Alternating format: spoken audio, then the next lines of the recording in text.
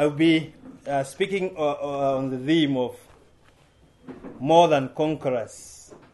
A believer's life of victory. More than conquerors. And I know you are there and you may not actually be feeling like you are a conqueror in anything right now. And it has been said from morning, from the Bible study that was sent to us by Brother Ian, that in the life of Job there was this surprise to the brethren who were around him when they saw that the righteous are suffering. The righteous suffer to this extent.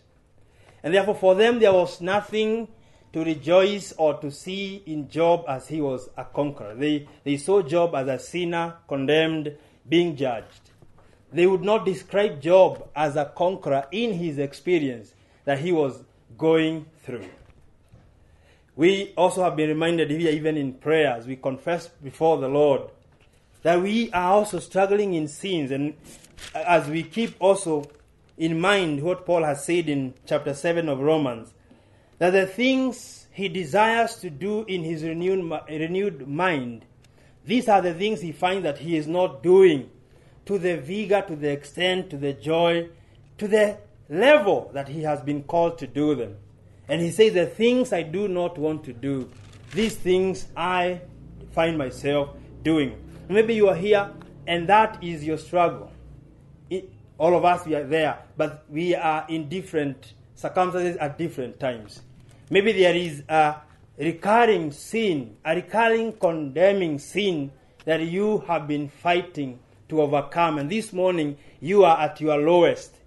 And the phrase or the title, More Than Conquerors, a believer's life of victory, seems so contradictory to you this morning.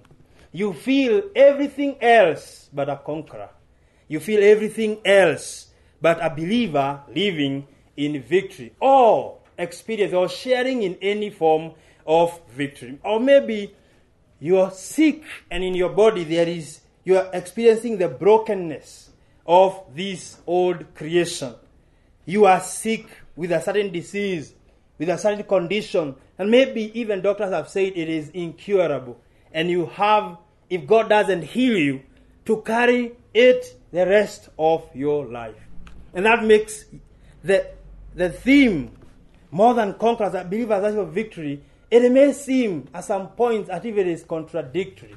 As if you're being called just to endure this defeat and wait all through until the end. Or maybe you are facing the threat or the fear within you that God will give up on you. That God has had enough from you. There is one thing to fight sin with victory, with successes, with assurances as you conquer. It's another thing to remain in a place fighting one situation, and the accuser who accuses brethren may be at your case this moment. With condemnation, with these accusations, look at yourself.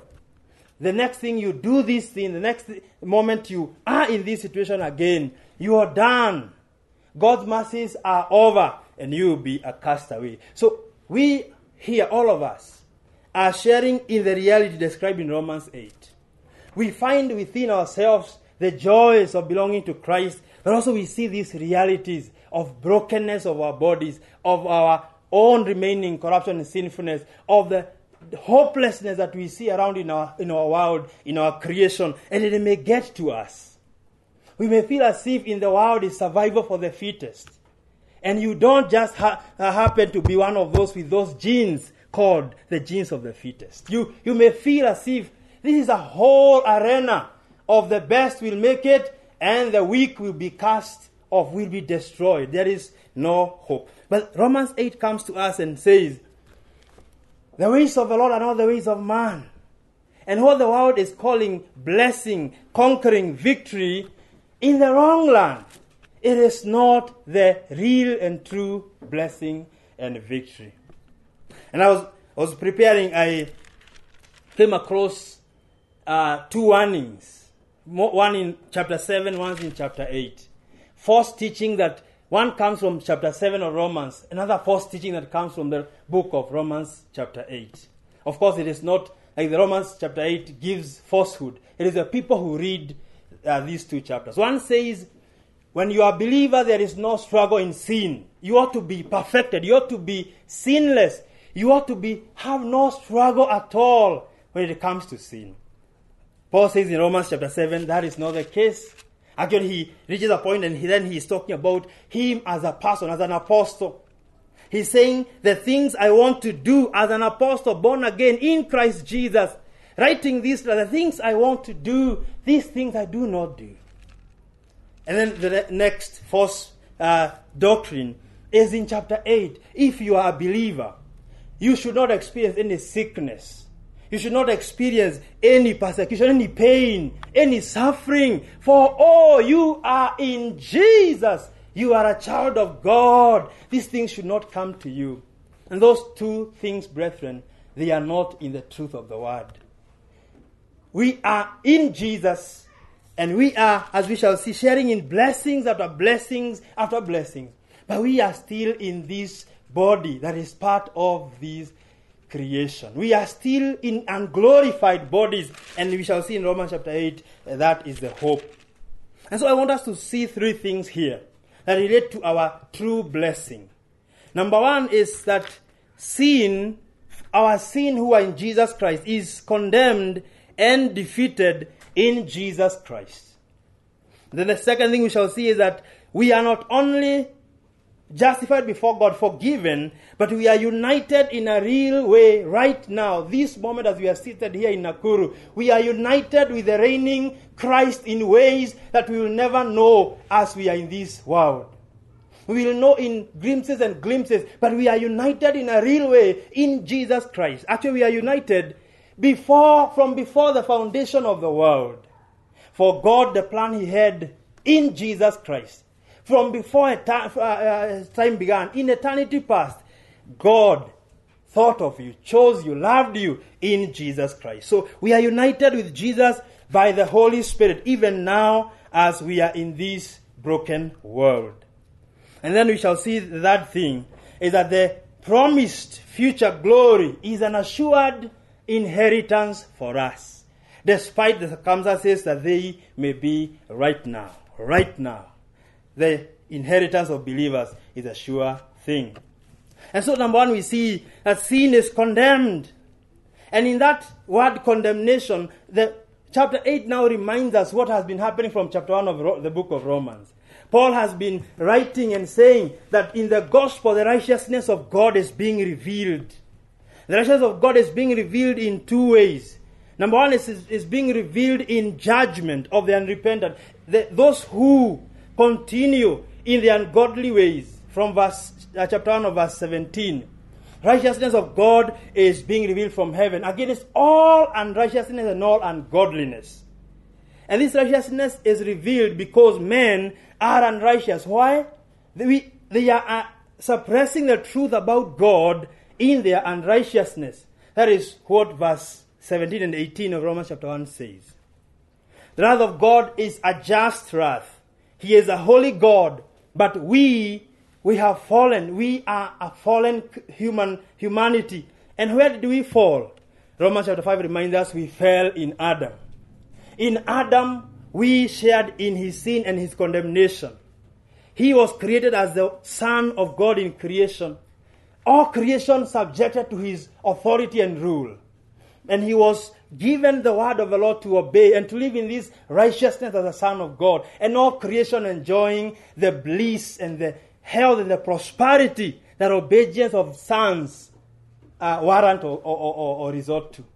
But Adam fell. And in Romans chapter 5 we are told that one sin of one human being, of one man, resorted to death for all who are in him. Who are in Adam? It is all humanity. It is all humanity. Romans chapter 3 verse 23. For all have sinned and fallen short of the glory of God. Romans reveals to us that in Adam we were weak and ungodly sinners, enemies of God and under his wrath. That is from verse 6 to 10 of Romans 5. So when we are talking about blessing and conquering and victory, we must deal with that core, that root problem of humanity. The Bible reveals and opens our eyes to see the real problem of humanity. It is not bad governance. It is not bad politics. It's not bad social structures. It is not merely bad morals and bad attitudes of people. And if we just get the right person in this position, and we get the right people in this area, and we just get the right people as my neighbors, my problems will be over. The Bible says no. The problem is actually from the creation, from the fall. In Adam, we have entered into this decaying corruption. In this groaning creation, we have entered into corruption in Adam. And what do we deserve from God? We deserve His wrath.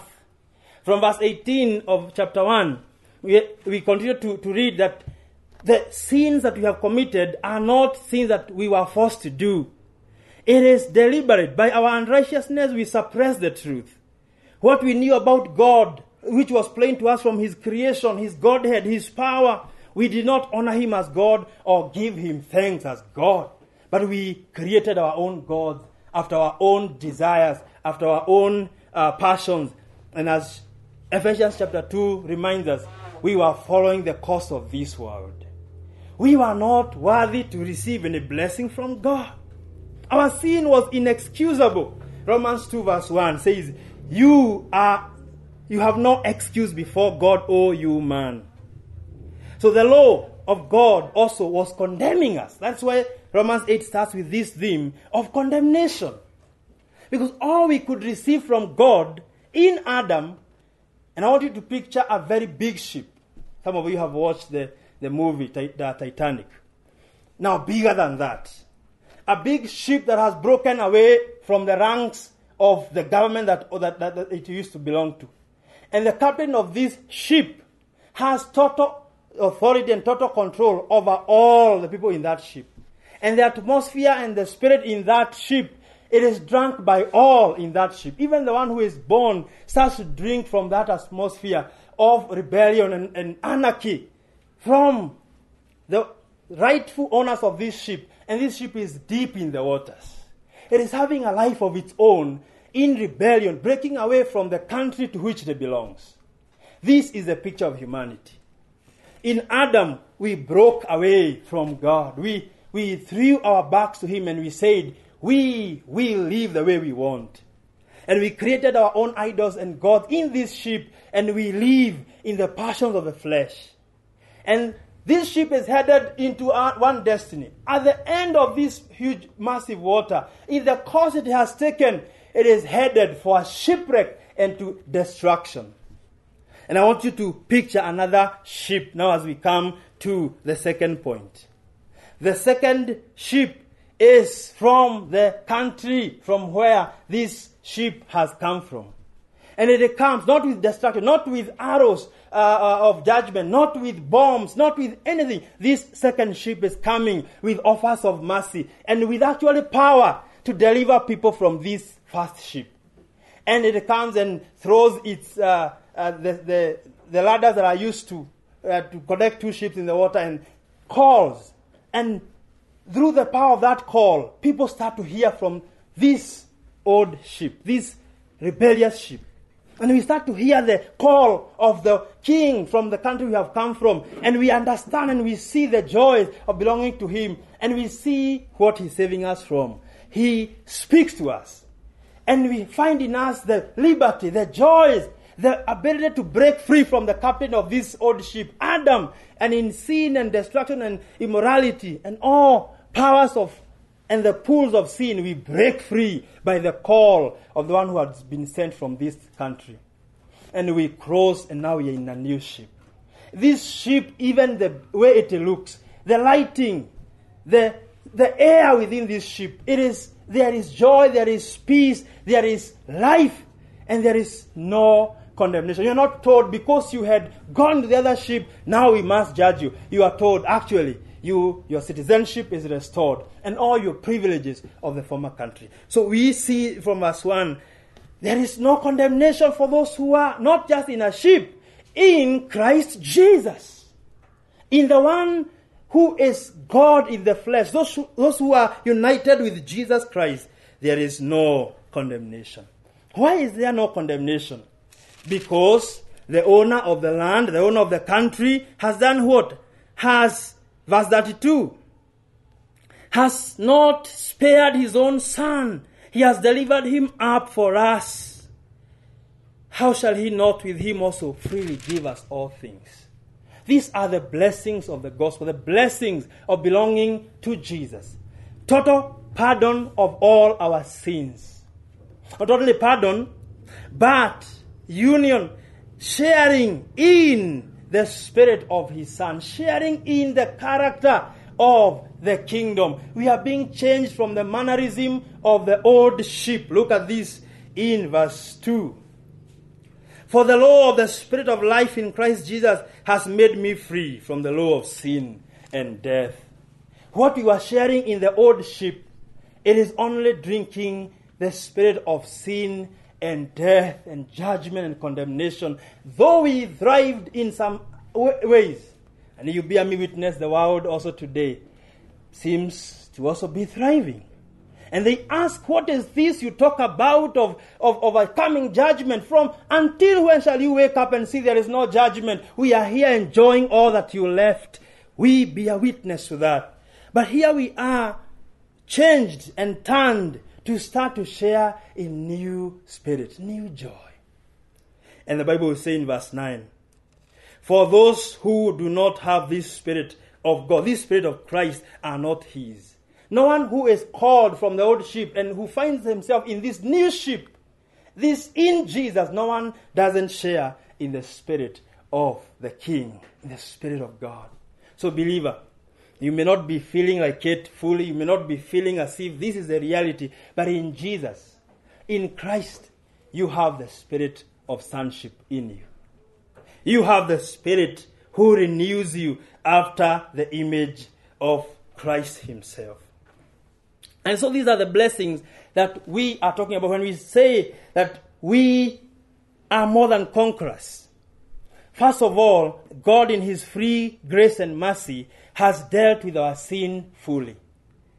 We read in the book of Peter that Christ has suffered once and for all. 1 Peter 3:18, Christ has suffered once for all for sin, the righteous for the unrighteous.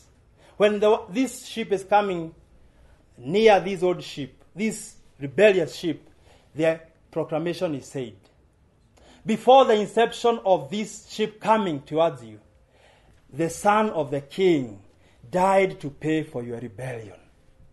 That is the sacrifice that has been carried out for you to find amnesty, forgiveness, and restoration into the household of God. So we have this new legal status now, not in Adam, Romans chapter 5, but in Christ Jesus. And what has happened in Christ Jesus?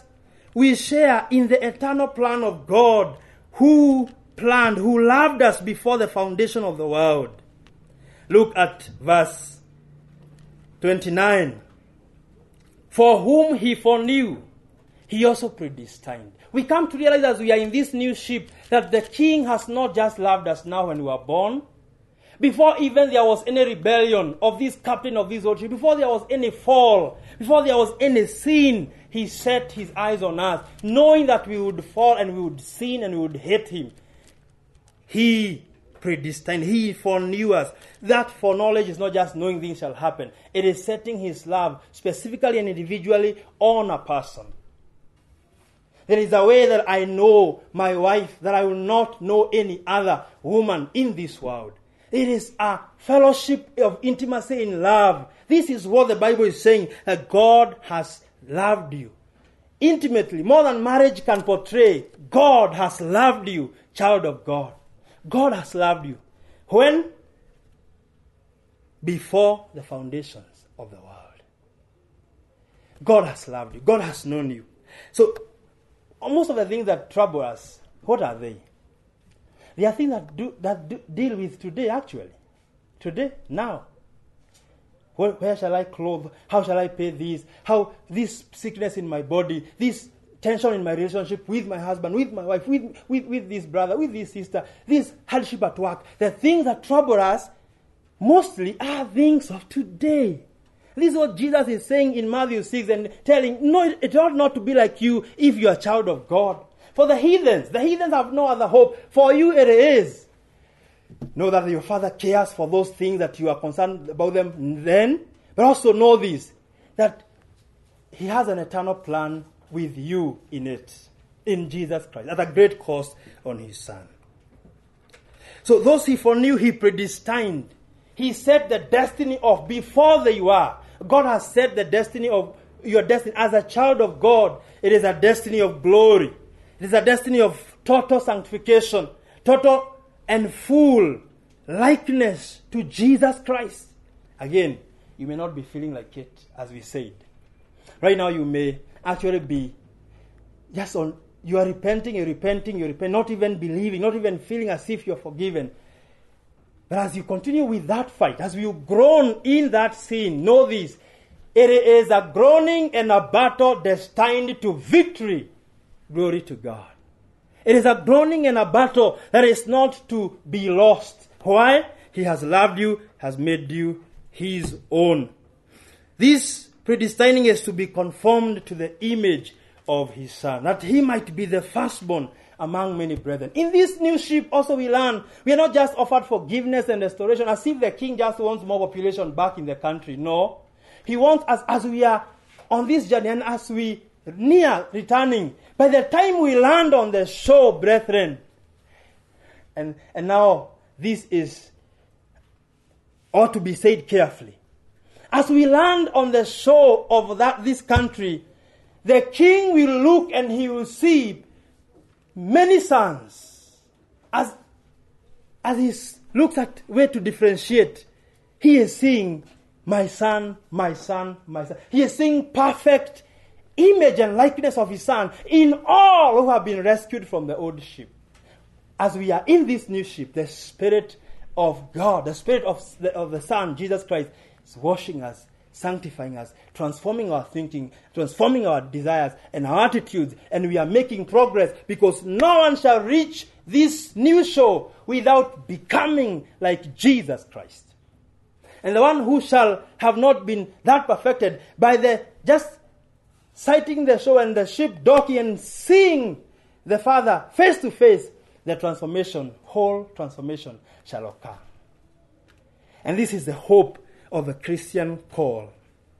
And it's not a call to defeat. It's not a call to resign to fate. Oh, I've been defeated again by this sin. I guess I'll never be free. Paul says this in this chapter, that if that is the attitude of me as Joseph, that I will not be free, so let me give myself over to the spirit of this old ship. He's saying, then you're not in the old ship, in the new ship. You are still in the one that is following the captain who rebelled. Because the attitude of those who are in this new ship is, I got to be changed. I got to be like Him. My joy, my satisfaction, my pursuit, my values, my happiness is not in the lifestyle of the old. It is in this lifestyle of the new. Yes, there is a struggle, but this is what I want with all my heart. So believer, how do you know that you are a Christian? It is not by just believing all these doctrines here. And maybe as I am preaching you really know what I shall say next. You say, if he treats this verse right, this is what he will say. It's not in knowing those doctrines. It is in looking in your heart. Is there the joy of this, of seeing this Son of God and saying, I want to be like Him. I want to be changed. I want to be transformed. I want to be conformed to His image. Sin is not glorifying Him and His Father. Sin is an affront to His glory, and I don't want to continue in this. Look at chapter 7 of these Romans. Verse 24. This is the attitude of a Christian. Paul is saying, the things I want to do, I don't do. The things I don't want to do, this I do. But he does not say, oh, then I have given up, brethren. Whatever becomes in this fight with sin, let it become. He's saying, verse 24, oh, wretched man that I am, who will deliver me from this body of death? But then he looks to the captain of this new ship, and he says, I thank God through Jesus Christ our Lord. He sees this is the one to deliver me. And he will, because he planned to do it before the foundation of the world. And he is doing it right now by his Spirit. By his Spirit. But what if you say, what about these sufferings? We suffer more even than unbelievers. We are suffering. We are persecuted. Maybe even right now you are dealing with a situation where you are being persecuted because you are Christian. There are things that are coming your way just because you are a believer. And you say, what about this? Did also the God who planned this salvation from before time, did he know that this suffering will be there? Did they escape his mind? And then Paul says, no. Why? They are part of the plan. They are part of the plan. Verse 28. And we know that all things work together for good for those who love God, those who are called according to his purpose. There is nothing in all creation, seen or unseen. There is no one in all creation, dead, living, or to come. There is no spirit, throne, or power, principality that can bring anything our way as God's people that God did not foresee and say, I will use even this one. I will use it for the praise of my glory. I will use it to change my son and my daughter to my image. I will use it.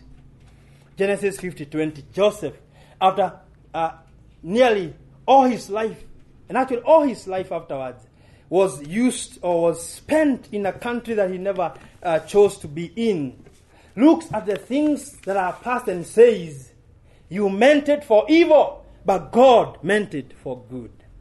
Brothers and sisters, I know this sometimes feels easier to preach or to say it before people than to leave it even for me personally. All things that we are passing through right now are for our good. All things.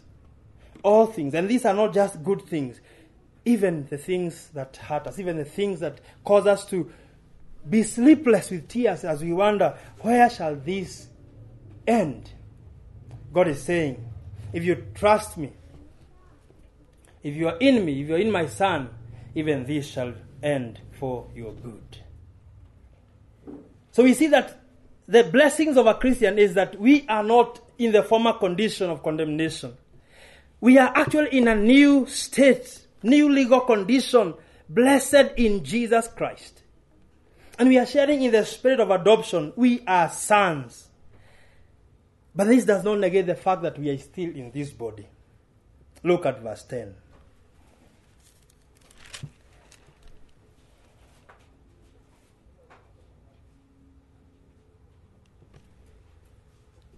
Verse 10 says, and if Christ is in you, the body is dead because of sin.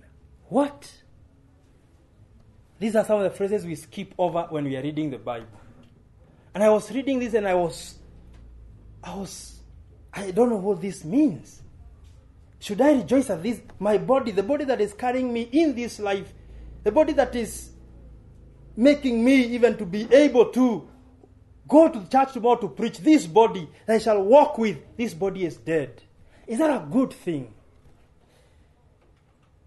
What should I make of this? And this is what Paul is saying. Everything of the old creation cannot inherit the new kingdom. The land that we are going. 1 Corinthians 15, that even this body is corrupt. This body, that is why it is aging. That is why we are even on mask right now, because this body can get a virus and die. This body is its end. Humanly speaking, it is death. It is sharing in the fruit and the consequences of sin. Of course, we are not being judged when we die, but even death, all things are for good. Even death shall lead to our good. But we have to face the reality that these bodies still suffer. We grow sick. We have accidents. We die. This body. And it becomes so difficult sometimes even to walk, to eat, to breathe, and people have to be put on bed. This body is destined to death. But this is the hope. And from there now, Paul is starting to speak about the coming hope. That because our spirits, because in us, the new man in us has shared in the resurrection life of Jesus Christ, it is not all death. These bodies, yes, they shall die and be buried, or wherever they shall die, whichever condition. But because we have shared in Jesus, we have hope even for this body that will end in death. This body shall be raised to resurrection life. But if the spirit of him who raised Jesus from the dead dwells in you, he who raised Christ from the dead will also give life to your mortal bodies through his spirit who dwells in you. So, brethren, this is the great hope. Of course, we should not be careless. We should not remove mask and say, there is no corona. My mother was telling me about a neighbor to my uncle who was telling the church, he's an elder at the church, he's telling the church, there is no corona. Therefore, we have continued the way we were continuing before. And God in his providence made that he and his wife get corona, the first one in that church. And they were near death. Now he's preaching a different message. There is corona. Let us put our mask. Let us watch. Let us be careful. My point is this. We should not be careless and say, then if this body is assigned to death, let me expose it to whatever I need to expose. Let me just be careless about it. But this is the message. As we face the truth, the reality of this corruption, this corrupted body, aging, pain, diseases, dysfunction of some organ or hormones or whatever, as we face these realities, we do it with hope. Why? The Spirit who rose Jesus Christ from the dead, that Spirit of God lives in us, in our new man. And because of that hope, because also Jesus rose in a body, we know even we shall be given a glorified body. And so, these are some of the implications as we near the end of our time. So what do we do, brethren? Verse 12. We are debtors. Tuko na deni. Na dawa ya deni wanasema ni kulipa. Tuko na deni. Ama sisi ni wadeni. Na ile deni tuko nayo si kuishi katika mwili, si kuendelea katika the lifestyle of the old sheep. It is to live according to the Spirit. For living according to the flesh is what we used to do in the old sheep. We had set our mind on the things of the flesh. We had set our hearts on the desires of the mind, the fallen, the carnal mind. As verse 6 says, we were carnally minded, headed to death, because to be carnally minded is to die, is to be in death. But now we have been given a new mind. And I want to encourage us this morning that the reality of Romans chapter 6, we need to experience it more and more as we get the word of the Lord, as we are filled with the word, as we share in the Spirit of the living God, as we continue to gaze upon the glories of Christ. We ought to continue to share in the reality of Romans 6, that we have been crucified together with Jesus. That our old man of sin may be dealt away with, that we may be raised to new life. So the power of sin over your life has been broken. These are the good news. The power of sin over my life has been broken. But yet the presence of sin, as we are still in this body that dies, the presence of sin is still there. There are still desires within us that if we fan them to flame and excite them and feed them, we will actually live like the world. A believer will not continue in that trajectory for long, because we see the new desires, the new heart, the new passions. But even that way is one way of revealing people who are not born again, people who are not in this new ship, so to say. So we are debtors. If we continue to live in the flesh, we show that we are not in the new ship. We are not in Jesus. If we continue to live, if we make it a lifestyle, if we even devise ways. In Romans chapter 2, we are told that we are not just sinning, we were also commending the people who sin. We were actually devising new ways to sin. That is what the world does. If that is what we are doing even right now, And I want you to look at your life, even in secret. I look at my life. If when I am there alone, I am in the habit of devising new ways to satisfy my flesh, new ways to be self-centered, new ways to be greedy, new ways to be materialistic, new ways and new, I shall do this to get this, to do this, to have this. James says, then it shows that we are not really after the glory of the Father. We are in love with the world, and we do not belong to Christ ultimately.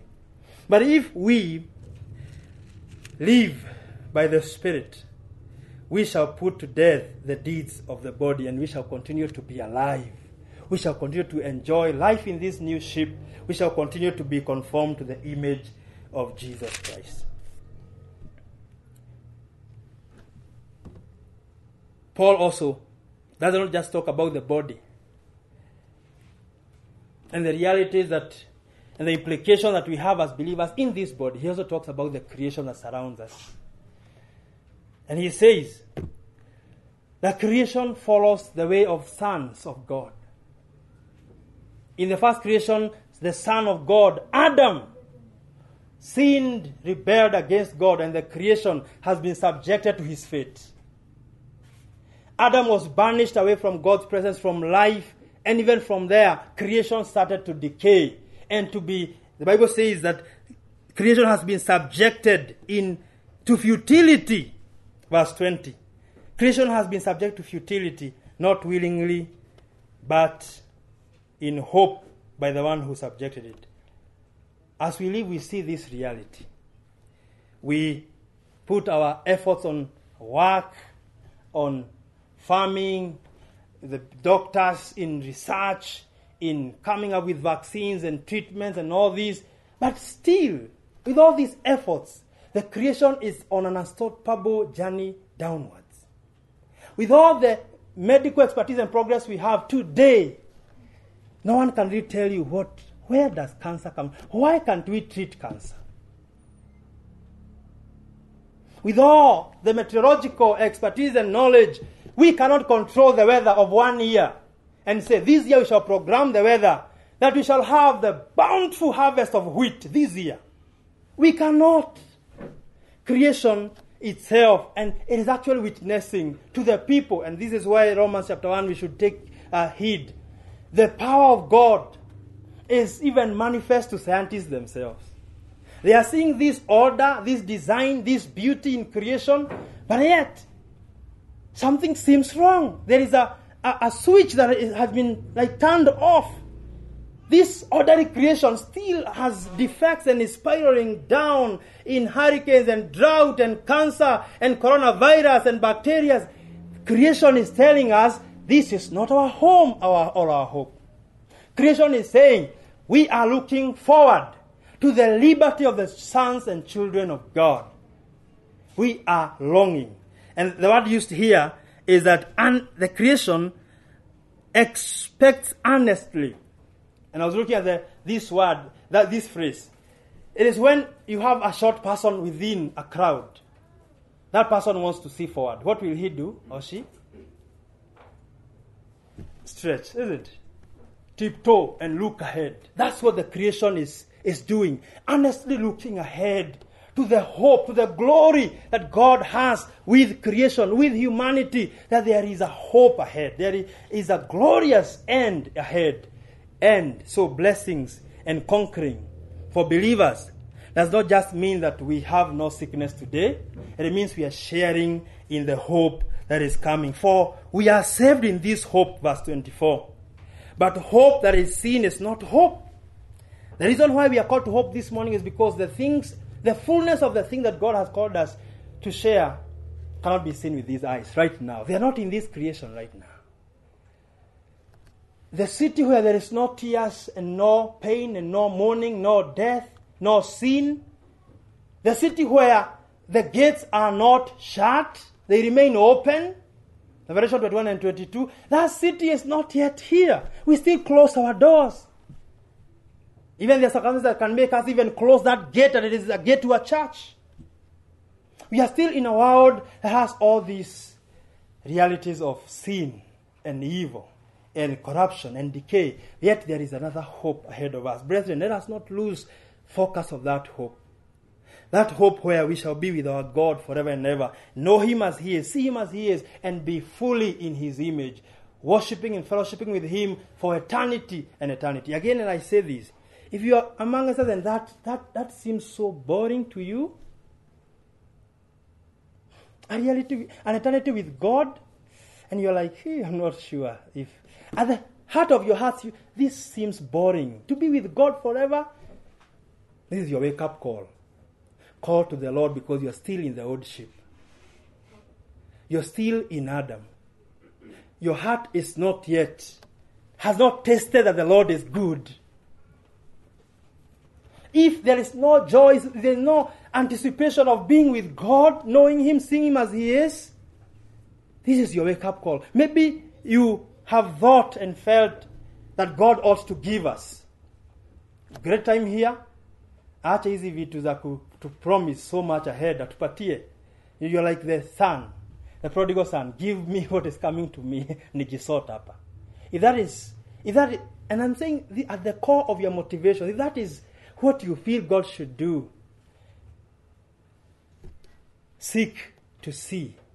Seek for your eyes to be opened to the glories of being with God. And not just being with God. Look at this in verse 16. Not just being with God.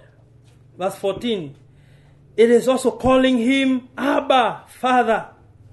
It is not only just calling Him Abba, Father. It's saying that if we are heirs of God, our inheritance is God Himself, then we are blessed. Verse 17. And if children, then heirs, heirs of God and joint heirs with Christ.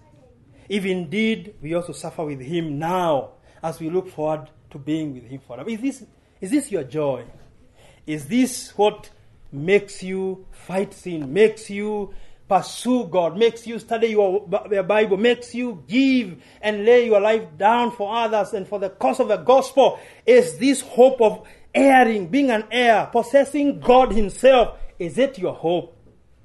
Or the hope is somewhere? If I give, they will still recognize me and see that I am the person who is generous.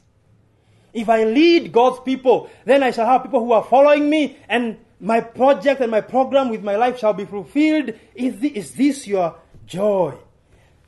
Being an heir of God. I got to have God. Let everything else be what it may be. Give me God. Give me Jesus. Is this the cry and the desire and the passion of your heart? Christianity is not just a list of do's and don'ts. Behave like this so that you can be fit in our group. It is that we share in this God. We are heirs of God Himself. We are His children. And so our conduct matters. Why? Because we belong to Him. We are His testimony here in the world. We represent this new sheep. We are called to reflect His glory. So why are you in church today? Why are you a member of a church today? Is it because there is a hope you're pursuing, the hope of knowing God fully, being an heir of God and a co-heir together with Christ? And lastly, I want to finish with an encouragement. An encouragement that if you're in Jesus, there is nothing powerful enough and no one powerful enough to snatch you from the hands of the Lord. Not even sin is powerful to snatch you away from the hands of Christ. And as you shall experience it within you, as you groan and fight sin, there shall be victory and progress. Yes, it may be minimal, it may be slow, there may be some moments of stagnation, but there is an assurance that not even sin, not even Satan is powerful enough to snatch us away from the hands of God. Not only that, there is no accusation well planned enough about your life, about your past, about your future that can convince God to cast you away from Jesus Christ. The word condemnation in verse 1 and verse 3, I was really inspired by it, because it means that this is a sentence, an adverse sentence, a serious sentence, a damnation, a damning sentence that results from a careful investigation. There is no careful investigation about your life if you're in Jesus Christ that will render the verdict condemned before God after you are done. Let that sink in. Aren't there things that are worthy condemning in your life right now? Even now when I'm preaching right now, there are things that are worthy for God to condemn me. Thoughts, attitudes, omissions. Not even caring way enough for his people, maybe when called to preach. There are things worth of God to condemn us, even in thoughts and attitudes. There are things worth for God to condemn us, brethren. But what? Because of what Jesus has done, God has condemned sin in Jesus Christ, our sin. And if you are united with Jesus, there is nothing, no one, there is no verdict, there is no list of failures. Verse 31. What shall we say then to these things? If God is for us, who can be against us? He who did not spare his own son, but delivered him up for us all, how shall he not with him give us freely all things? Who shall bring a charge against God's elect? God is daring the cosmic powers, the human beings, the people who know you, who shall know you, everything, even yourself. Raise something that is worth of you not being in Jesus Christ. If he has saved you, raise anything that is not worth. And God will point to Jesus. I judged that on my son. So nothing. Who shall bring a charge against God's elect? He asked. It is God who justifies. Who is he who condemns? It is Christ who died, and furthermore also is risen, who is at the right hand of God. John says we have an advocate with the Father who intercedes for us. There is an intercessor before God for you. And you know that Jesus, when he's there, he's talking to the Father all while. Like God has nothing else to do, is just to listen. Verbal intercession. Even by the presence of Christ there, with his nail-pierced hands, with his sacrifice, with his blood, being there in the presence of God is intercession enough for you. That you are God's. You belong to God. You are God's child. So, that is about accusation. Satan may raise an accusation. What about powers? What about troubles, famine, nakedness, peril, sword, as it is written? We are, for the sake of the Lord, given over to death, counted as sheep for the slaughter. Yet in all these things we are more than conquerors through him who loved us. Because I am persuaded, the word of the Lord says, that neither death nor life, nor angels, nor principalities, nor powers, nor things present, nor things to come, nor height, nor depth, nor any created thing shall be able to separate us from the love of God who is in Christ Jesus our Lord. Why is God doing all this, brethren? His love. He has loved you. He has loved us. He has loved his church. And this love is without any merit on your side. It is wholly on the merit of the Son who gave his life. When this ship, as I said, was coming, the message was, or the proclamation was, the King has given his Son. And the Son has died willingly for you. That all of you who are in this ship of destruction and sin and death in Adam, who repent, who believe, who come over, you are pardoned and you are loved, and this ship will not turn back. When it has started going back home, all of you will be there when the ship lands. Brethren, this is the assurance of our salvation. We shall not be lost, all on account of Christ. And if you're here, and this, as I said, is not your joy,